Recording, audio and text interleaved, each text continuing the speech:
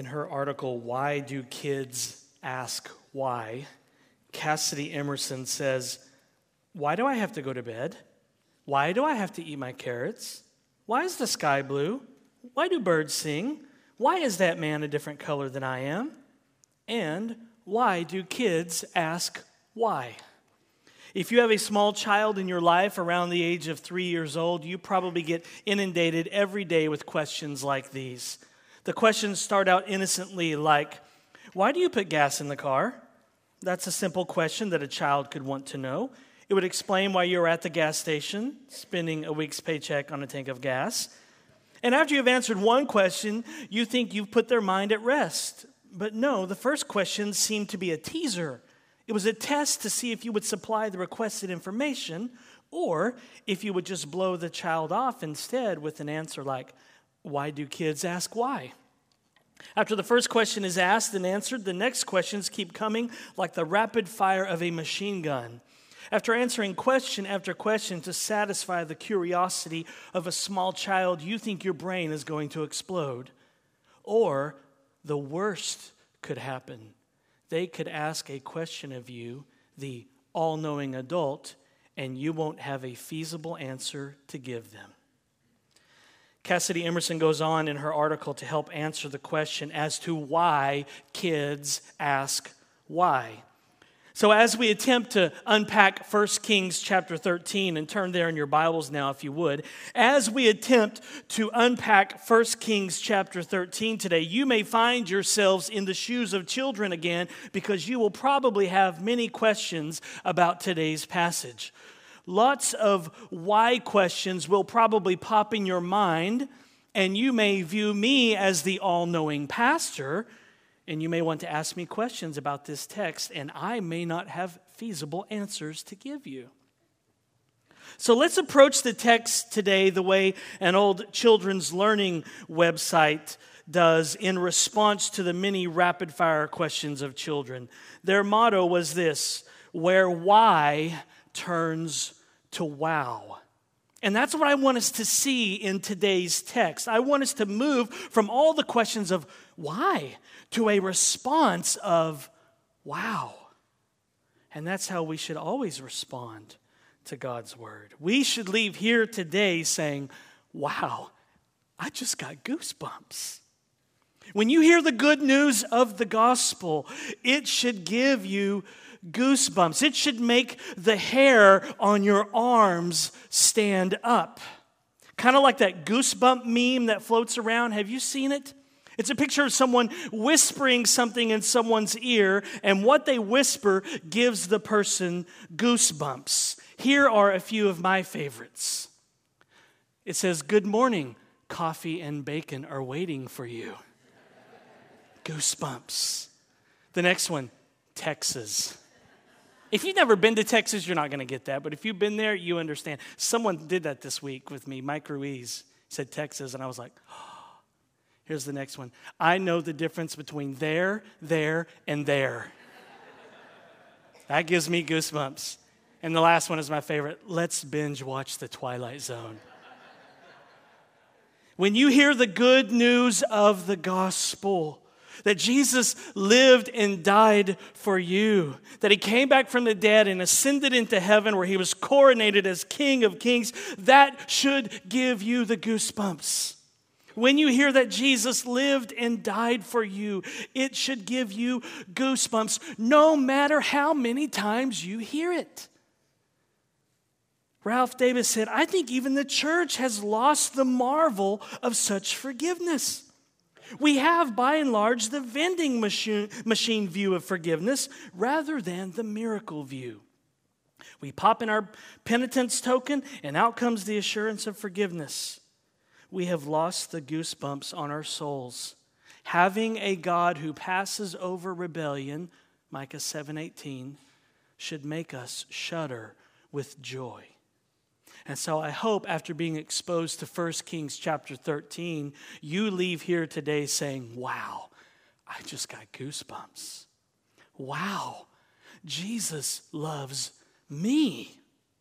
Wow, Jesus can't remember my sins. Wow, God passes over my rebellion. Wow, I could seriously mess up my life if I ignore God's word. Wow, to resist Jesus never ends well. So as we look at this passage today, we want to move from why to wow. Yes, there are lots of questions that might pop into your head after reading 1 Kings 13. Questions like, why does the uber rebellious King Jeroboam ask for healing for his frozen and shriveled up hand and God grants it? And how come the man of God couldn't receive hospitality from anyone on his journey? And why does the man of God have to go home on a different route? And why did the old prophet lie to the man of God? And why does the man of God go home with the lying prophet? And why does the word of the Lord come to the lying prophet? And why is the man of God's punishment so severe?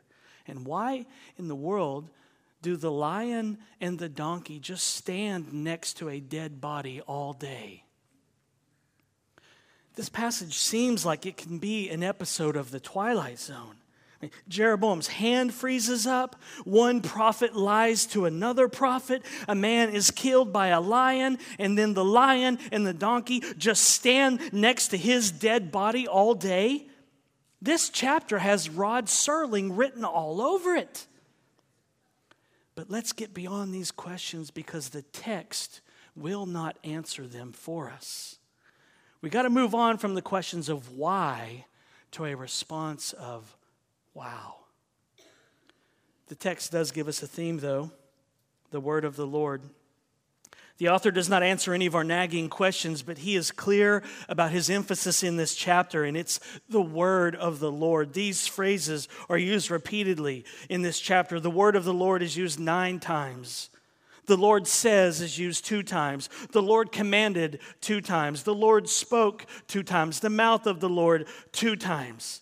So as we read the chapter, be on the lookout for these phrases. And by repeating these phrases, the author of 1 Kings is saying to us, don't worry about your questions. Don't worry about getting all of your questions answered. Focus on the importance of the word of the Lord. But notice how the author grabs our attention in this story. Last week we left off with King Jeroboam leading the nation of Israel in false worship. We saw last week Jeroboam suppressed the truth that he knew of God, and suppression never stays suppression. It always becomes an exchange, and he exchanged the truth of God that he suppressed for a lie that he came up with in his own head. And so beginning in verse 1 of chapter 13, the author wants us to see what happened after Jeroboam built 2 golden cows and put them in the high places in the cities of Dan and Bethel. So 1 Kings chapter 13, beginning in verse 1, and hear the word of the Lord. And behold, a man of God came out of Judah by the word of the Lord to Bethel. Jeroboam was standing by the altar to make offerings.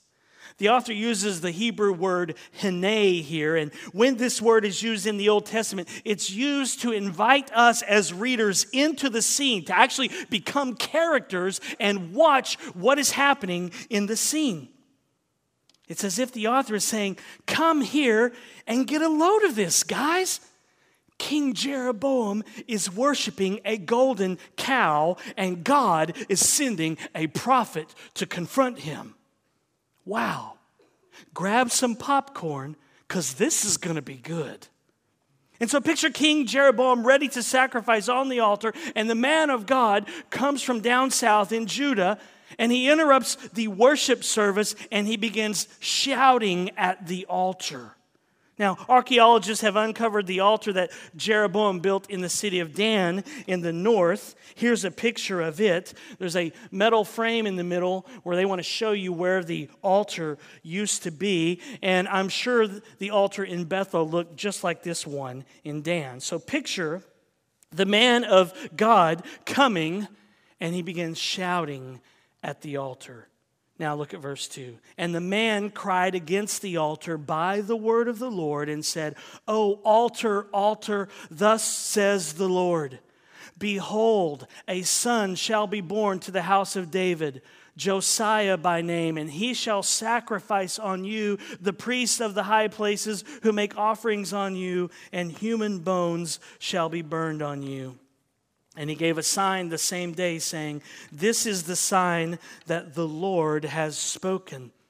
Behold, the altar shall be torn down, and the ashes that are on it shall be poured out.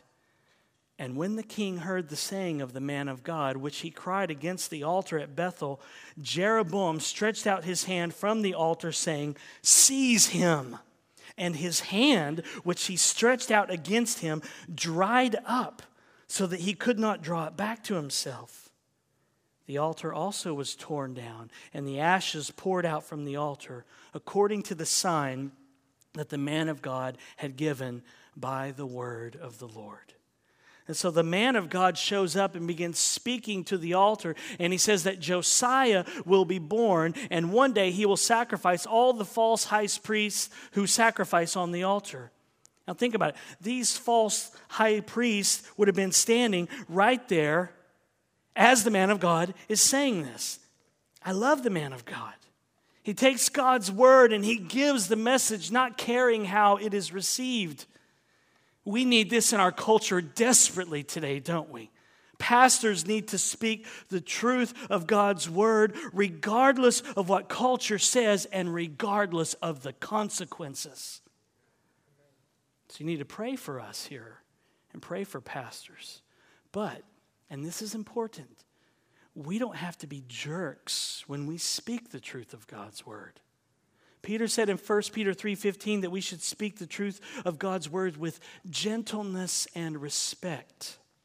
That's the key.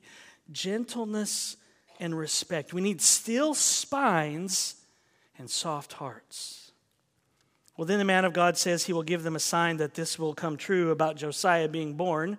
The altar would be torn down that very day, and the ashes would be spilled out. Now, how do you think Jeroboam is taking this interruption of his worship service and these condemning words? Well, he's not taking them well. Jeroboam thinks, how dare this rascal from Judah come marching in here and try and condemn me? Get him, boys. And so he sicks his bodyguards on the man of God. And then as King Jeroboam tries to pull his hand back in, it freezes up and shrivels up, and he couldn't draw it back in. He's paralyzed. And then immediately the altar is torn down, and the ashes are spilled out on the ground, and it's just like an episode of the Twilight Zone. And I love it. The word of the Lord came true right then and there. And how does Jeroboam respond to the word of the Lord? Look at verse 6. And the king said to the man of God, Entreat now the favor of the Lord your God, and pray for me that my hand may be restored to me. And the man of God entreated the Lord, and the king's hand was restored to him and became as it was before. And the king said to the man of God, Come home with me and refresh yourself, and I will give you a reward. And the man of God said to the king, If you give me half your house, I will not go in with you. And I will not eat bread or drink water in this place, for so was it commanded me by the word of the Lord, saying, You shall neither eat bread nor drink water, nor return by the way that you came. So he went another way and did not return by the way that he came to Bethel. So Jeroboam recognizes that what the man of God said was true, and he begs him to pray to the Lord. Notice he says, Pray to your God. He begs him to pray to the Lord for his healing, and God does it. Yahweh does it. The Lord does it. Jeroboam's hand is restored. Wow. But why?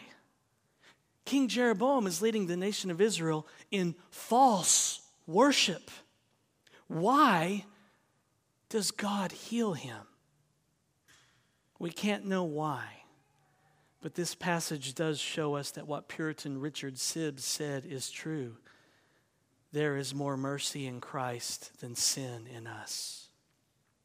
Or what Charles Spurgeon said, you never have to drag mercy out of Christ as money from a miser. When you go to Jesus for mercy, it's not like he's a stingy person who doesn't want to give anything away. He's not like that. Or again, to quote Richard Sibbs, the depths of our misery can never fall below the depths of mercy. Or what Ray Ortlund said, for every again of our sin, there is a greater again of God's grace.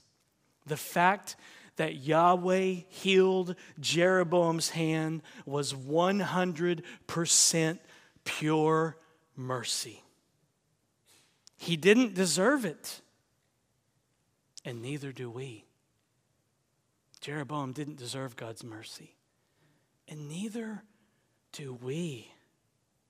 We all sin every single day, and Jesus is merciful to us.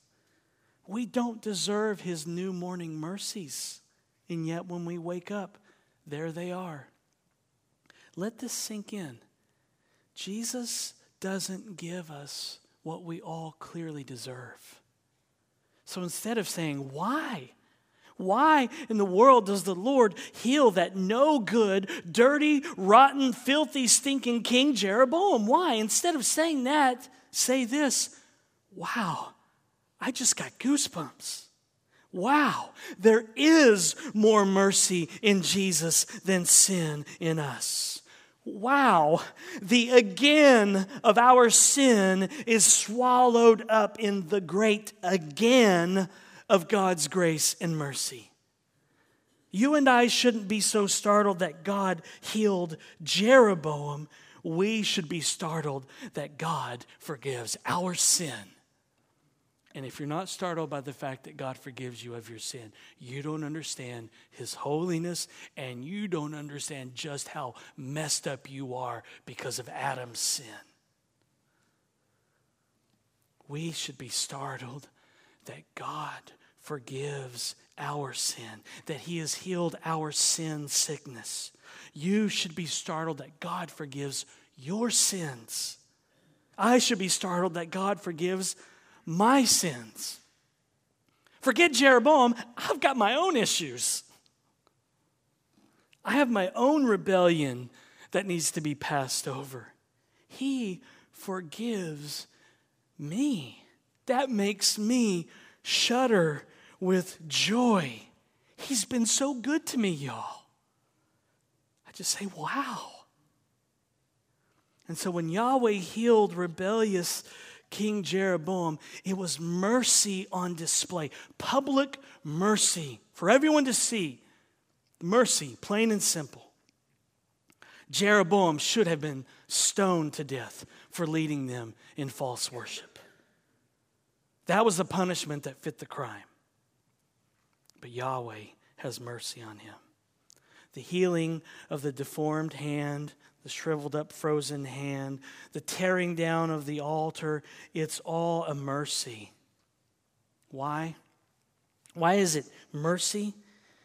Because the Lord is intervening and pointing out Jeroboam's sin, and it could be an opportunity for King Jeroboam to repent. This mercy should have startled him and changed him and transformed him. And mercy should startle us and change us. Or as Paul would say, God's kindness is meant to lead us to repentance. Repentance is simply just renewing our wedding vows with Jesus, our first love. Ralph Davis said, Yahweh hasn't changed, and he does not hesitate to come barging after you right into the middle of your idolatries. He'll throw roadblocks in your path and sometimes send reasonably obnoxious servants to you as well. But it's good news that he'll do most anything to pry you loose from your golden calves. His mercy makes waves before his judgment arrives. Listen to me this morning. A reasonably obnoxious servant sent by Jesus to you this morning. Turn from your darling sins. They will not satisfy. His mercy is making waves today in your life before he comes in judgment, or if you're a believer, before he comes in discipline. That's what Yahweh is doing here for Jeroboam. So how does Jeroboam respond to Yahweh's kindness? How does he respond to this merciful intrusion of God's word? Verse 7 says that Jeroboam invited the man of God back to his house for some refreshments and a reward. So it seems like Jeroboam is responding appropriately to the word of God. But I'm skeptical, and I have my doubts. Why? Because I know how this story ends. Because I peeked and I read the last chapter of the book. And I read the last few verses of the chapter. Jeroboam isn't fazed by mercy. So let's peek ahead and read the end of the chapter. Look at verse 33. After this thing, Jeroboam did not turn from his evil way, but made priests for the high places again from among all the people. Any who would, he ordained to be priests of the high places. And this thing became sin to the house of Jeroboam, so as to cut it off and to destroy it from the face of the earth. Jeroboam failed to respond accurately to God's merciful word. Instead of being startled, instead of saying, wow, Jeroboam says, whatever, whatevs, whatever and ever, amen. And so the man of God turned down this offer by King Jeroboam to go to his house, and he turned back to go home on a different route. The man of God had a clear word from the Lord that he was not to eat or drink with anyone, and that he had to return on a different road than the way he made it there. But across town, something else was happening. So let's take an Uber to the other side of Bethel, and let's see what's happening there. Look at verse 11. Now, an old prophet lived in Bethel, and his sons came and told him all that the man of God had done that day in Bethel. They also told to their father the words that he had spoken to the king. And their father said to them, which way did he go? And his sons showed him the way that the man of God who came from Judah had gone. And he said to his sons, saddle the donkey for me. So they saddled the donkey for him, and he mounted it. And he went after the man of God and found him sitting under an oak. And he said to him, are you the man of God who came from Judah? And he said, I am. And then the old prophet said to him, come home with me and eat bread. And the man of God said, I may not return with you or go in with you. Neither will I eat bread nor drink water with you in this place. For it was said to me by the word of the Lord, you shall neither eat bread nor drink water there, nor return by the way that you came. And he said to him, the old man, the prophet, I also am a prophet as you are. And an angel spoke to me by the word of the Lord, saying, bring him back with you into your house, that he may eat bread and drink water. But he lied to him. So the man of God went back with him and ate bread in his house and drank water. So the old prophet's sons were at Jeroboam's church that morning, and they go home and tell their dad what happened. And he sends for the man of God and tells him that the Lord says it's okay if you come back to my house and eat with me. And so the man of God is deceived, and he disobeys the clear word that he had from the Lord. And he'll soon find out that the old prophet was lying to him. Look at verse 20. And as they sat at the table, the word of the Lord came to the prophet who had brought him back. And he cried to the man of God who came from Judah, thus says the Lord, because you have disobeyed the word of the Lord and have not kept the command that the Lord your God commanded you, but have come back and have eaten bread and drunk water in the place of which he said to you, eat no bread and drink no water, your bodies shall not come to the tomb of your fathers. And after he had eaten bread and drunk, he saddled the donkey for the prophet whom he had brought back. And as he went away, a lion met him on the road and killed him. And his body was thrown in the road, and the donkey stood beside it. The lion also stood beside the body. And behold, men passed by and saw the body thrown in the road and the lion standing by the body, and they came and told it in the city where the old prophet lived. And when the prophet who had brought him back from the way heard of it, he said, it is the man of God who disobeyed the word of the Lord. Therefore, the Lord has given him to the lion, which has torn him and killed him, according to the word that the Lord spoke to him. And he said to his son, saddle the donkey for me. And they saddled it. And he went and found his body thrown in the road, and the donkey and the lion standing beside the body. The lion had not eaten the body or torn the donkey.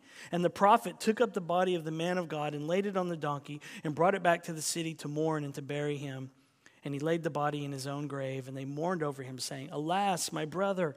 And after he had buried him, he said to his sons, "When I die, bury me in the grave in which the man of God is buried. Lay my bones beside his bones. For the saying that he called out by the word of the Lord against the altar in Bethel and against all the houses of the high places that are in the cities of Samaria shall surely come to pass." So as they're sitting there at the dinner table eating and drinking, the real word of the Lord now comes to the old lying prophet, and he passes these words on to the man of God. He says, "You disobeyed the clear word of God, and now you'll die." And then the man of God leaves, and a lion attacks him and kills him. And then, like a scene out of some 60s sci-fi show, his body is left in the middle of the road, and a donkey and a lion just stand there next to him. I mean, picture it. There's a dead man in the road, and a lion standing next to him, and a donkey standing next to him. And so by now, you should be accumulating a bunch of why questions in your head. But again, we may not be able to answer them. I don't know why the old lying prophet was able to speak a true word from the Lord to the man of God. And I don't know why the man of God believed the lie that the old retired prophet said. And I don't know why the man of God was killed by a lion for disobeying God's word, while the wicked and rebellious King Jeroboam was healed. Why was that guy killed by a lion and Jeroboam's hand is healed? I have lots of questions, lots of rapid fire why questions, and you probably do too. But we can't get bogged down with the why questions. It's okay to ask why questions, and we should ask why questions when we read the Bible. Ask questions, study, dig deep into God's word.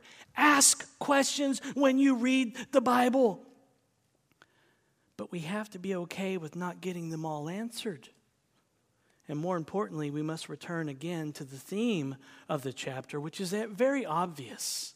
It's the word of the Lord. The man of God was killed by the lion. He clearly had and knew the word of the Lord, and yet he disobeyed. It didn't give him goosebumps. Yahweh had given the man of God a very clear word. Here's your instructions. Go to Bethel, confront Jeroboam, come back a different way than you went, and don't have lunch with anybody. It was all very clear and very simple. And yet he disobeyed, and it cost him dearly. He died.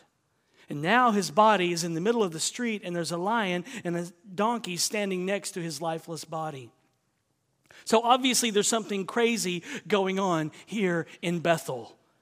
I expect someone smoking a cigarette, namely Rod Serling, to step out from behind the lion and say, "You're traveling through another dimension. A dimension not only of sight and sound, but of mind. A journey into a wondrous land whose boundaries are that of imagination. That's the signpost up ahead. Your next stop, the Twilight Zone." That's what it feels like here.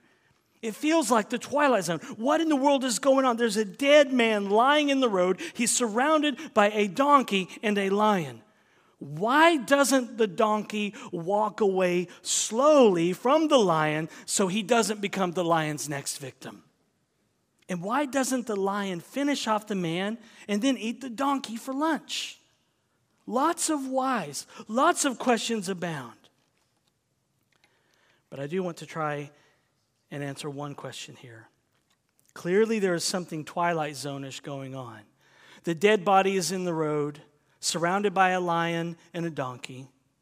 Remember, there are no cell phones. There's no email, no texting. Travel would have taken some time. And so for quite a while that day, the lion and the donkey are just standing there next to the body all day long. People are coming to see it. This is before social media, so it takes time for word to spread, and people are coming out and observing this very weird scene. I mean, what an odd sight. And so what does this signify? What is the purpose of this sci-fi scene in Bethel? I think it's a sign that Yahweh must be at work. It was a sign that the Lord was up to something. This weird sci-fi moment was meant to get everyone's attention as the story about the man of God spread. It's meant to remind God's people to make sure that they heed God's word, to make sure they get goosebumps when they hear his word. I mean, if the lion ate the man and then ate the donkey, then that would be normal. That's what we expect. And people would refer to this road as dangerous. Don't travel down that road. It would have just been normal. That's nature. That's just Mutual of Omaha's Wild Kingdom stuff, right? If you remember that show. That's what lions do. They eat stupid people and they eat donkeys that get too close or try to run away. But something weird is going on here. The sci-fi scene is letting us know that the Lord is up to something. The lion and the donkey are just standing there for hours. And so people would have realized that this was a sign. And I think that's how the old prophet takes it. This odd couple, the lion and the donkey, surrounding the man of God, was a message, another sign to the nation that God's word would come to pass. And it was a reminder to the original audience of 1 Kings, who were in exile because they disobeyed God's very clear word. It was a reminder to them that God's promise and God's word to them in the future would prove true as well. And where did all this start?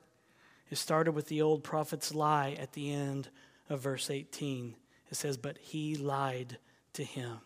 In Hebrew, it's just two words, kikesh lo. Just two words changed it all. Two words written by the author about the old prophet, and it changed everything. Instead of getting goosebumps, instead of being moved by the very clear word of God, the man of God and the old prophet both turn away. One tells a lie and one believes a lie. But there is a true word here, God's word, and it should grip us. It should grip our hearts. The man of God had the word of the Lord, but he wasn't gripped by it, and it didn't move him. It didn't give him goosebumps, and it cost him everything. This 60s sci-fi chapter should make you stop and say, wow, I just got goosebumps. Wow, I could seriously mess up my life if I ignore and neglect God's word just like the man of God. Wow. Wow. Wow. Sobering. So let this chapter serve as a reminder to you that you desperately need God's word. And when you read God's word, remember, he's opening up his heart to you. As you pick up the Bible and read, God is talking to you. He's actually opening his heart up to you. You're hearing good news straight from Jesus. So if you ever find yourself not wanting to read God's word, and let's be honest here, who hasn't been there? Who hasn't had a day where they're like, I know I should read God's word, but I just don't want to? We've all been there. When you have those days, remind yourself, when you open up God's word, he's actually opening up his heart to you, telling you what he is like. In his word, your heavenly Father is giving you, since you're his child, his adopted child, he's giving you counsel. He's giving you guidance. He's urging you on. He's not just passing on information to you. He's not just passing on principles. He wants to change your heart. He wants to transform you. He's not a drill sergeant coming to bark orders at you. I think that's sometimes how we take God's word. He's just yelling at me. No, he's a father who wants to pass on his wisdom to his child. He wants to say, you're my child. I don't want you to ruin your life. Take my wisdom. Learn from me and live. Let me bless you. Yes, sometimes God will disagree with you. That's offensive, isn't it? We don't want a God who disagrees with us, do we? We want a God who affirms everything about our lifestyles and everything that we think we want him to be. If Jesus affirms everything that you want to believe about him, it's probably not the Jesus of the Bible that you're picking and choosing. Yes, sometimes God will disagree with you and he will correct you because he loves you. He'll send a reasonably obnoxious servant of his to you to tell you to stop. Stop what you're doing. Don't go down that path. He'll discipline you because he loves you. Listen, God doesn't work with perfect people. There are no perfect people. God works with responsive people. People who respond to his word. Will you respond to his word today? Take him at his word. Where do you need to take God at his word today? What's happening in your life, and you know there's passages that you've been pushing away or promises that you're like, it's just too good to be true, I can't believe it. Where do you, individually, where do you need to take God at his word? You can start over again today, right now. That's the good thing about Jesus. You can just start over again whenever. You don't have to jump through any hoops. You don't have to wait till next Sunday. You can start over with Jesus anytime. Anytime you're just willing to open the empty hands of faith and say, here I am, bringing my sin, the only thing I ever bring to this relationship, and you still want me to show up, Jesus? He's bring it, back it up by the truckloads. Boop, boop, boop. Here I am, same old me, Jesus, bringing the same old sins, the same old stuff I just keep repenting of, and it keeps cropping up in my life. And he says, I'm ready. Let's start over again. He doesn't get sick of it. You would think he would. You would think he would finally be like, all right, that's it, man. Really? How many trucks are you going to back up here? He doesn't. Same old you, same old sins, same old Jesus. He's ready today. He's ready right now. Are you ready? You can come. Let him melt your heart today. Take him at his word. And when we open up God's word, we'll find that Jesus is after nothing less than our wants and our loves and our longings and our hearts. And so the question now is will. The question is not why. The question now is will. Will we humble ourselves and listen? Will we get low before the Lord? Will we take God up on this two-way relationship of love? Will we respond to his love with love? Will we let him feed our souls with the gospel of his Son? Will we enjoy this dynamic two-way relationship with the God who made us and who knows us and knows everything about us? Will we allow God to talk to us about our sin, talk to us about our guilt, talk to us about our weakness, talk to us about our blindness? Will we allow the Holy Spirit to show us from God's word that we are hopeless and helpless and in terrible need? Freedom comes when we do that. Isn't that amazing? The thing we don't want to do is humble ourselves, and that's when freedom comes. You want to be set free? We were just singing it. Set me free. You know how you get free? Humble yourself. Get low before the Lord and just say, same old me, same old sins. Freedom comes when we do this. We show that we are friends with God when we let his word do its work in our lives, when we let God's law expose us and expose our sins, and when we let the gospel come and relieve us and free us from condemnation, and when we let God's word remind us that God loves us unconditionally with no strings attached. Wow! God loves you unconditionally, no strings attached, none. He just loves you. You love me? I just love you. You don't have to do anything. I just love you. No strings attached. Wow. Be reminded this morning that Jesus is the Word. We're talking about the Word of God, the Word of the Lord. We're talking about Jesus, Christian, the one your soul loves. John said, in the beginning was the Word, and the Word was with God, and the Word was God.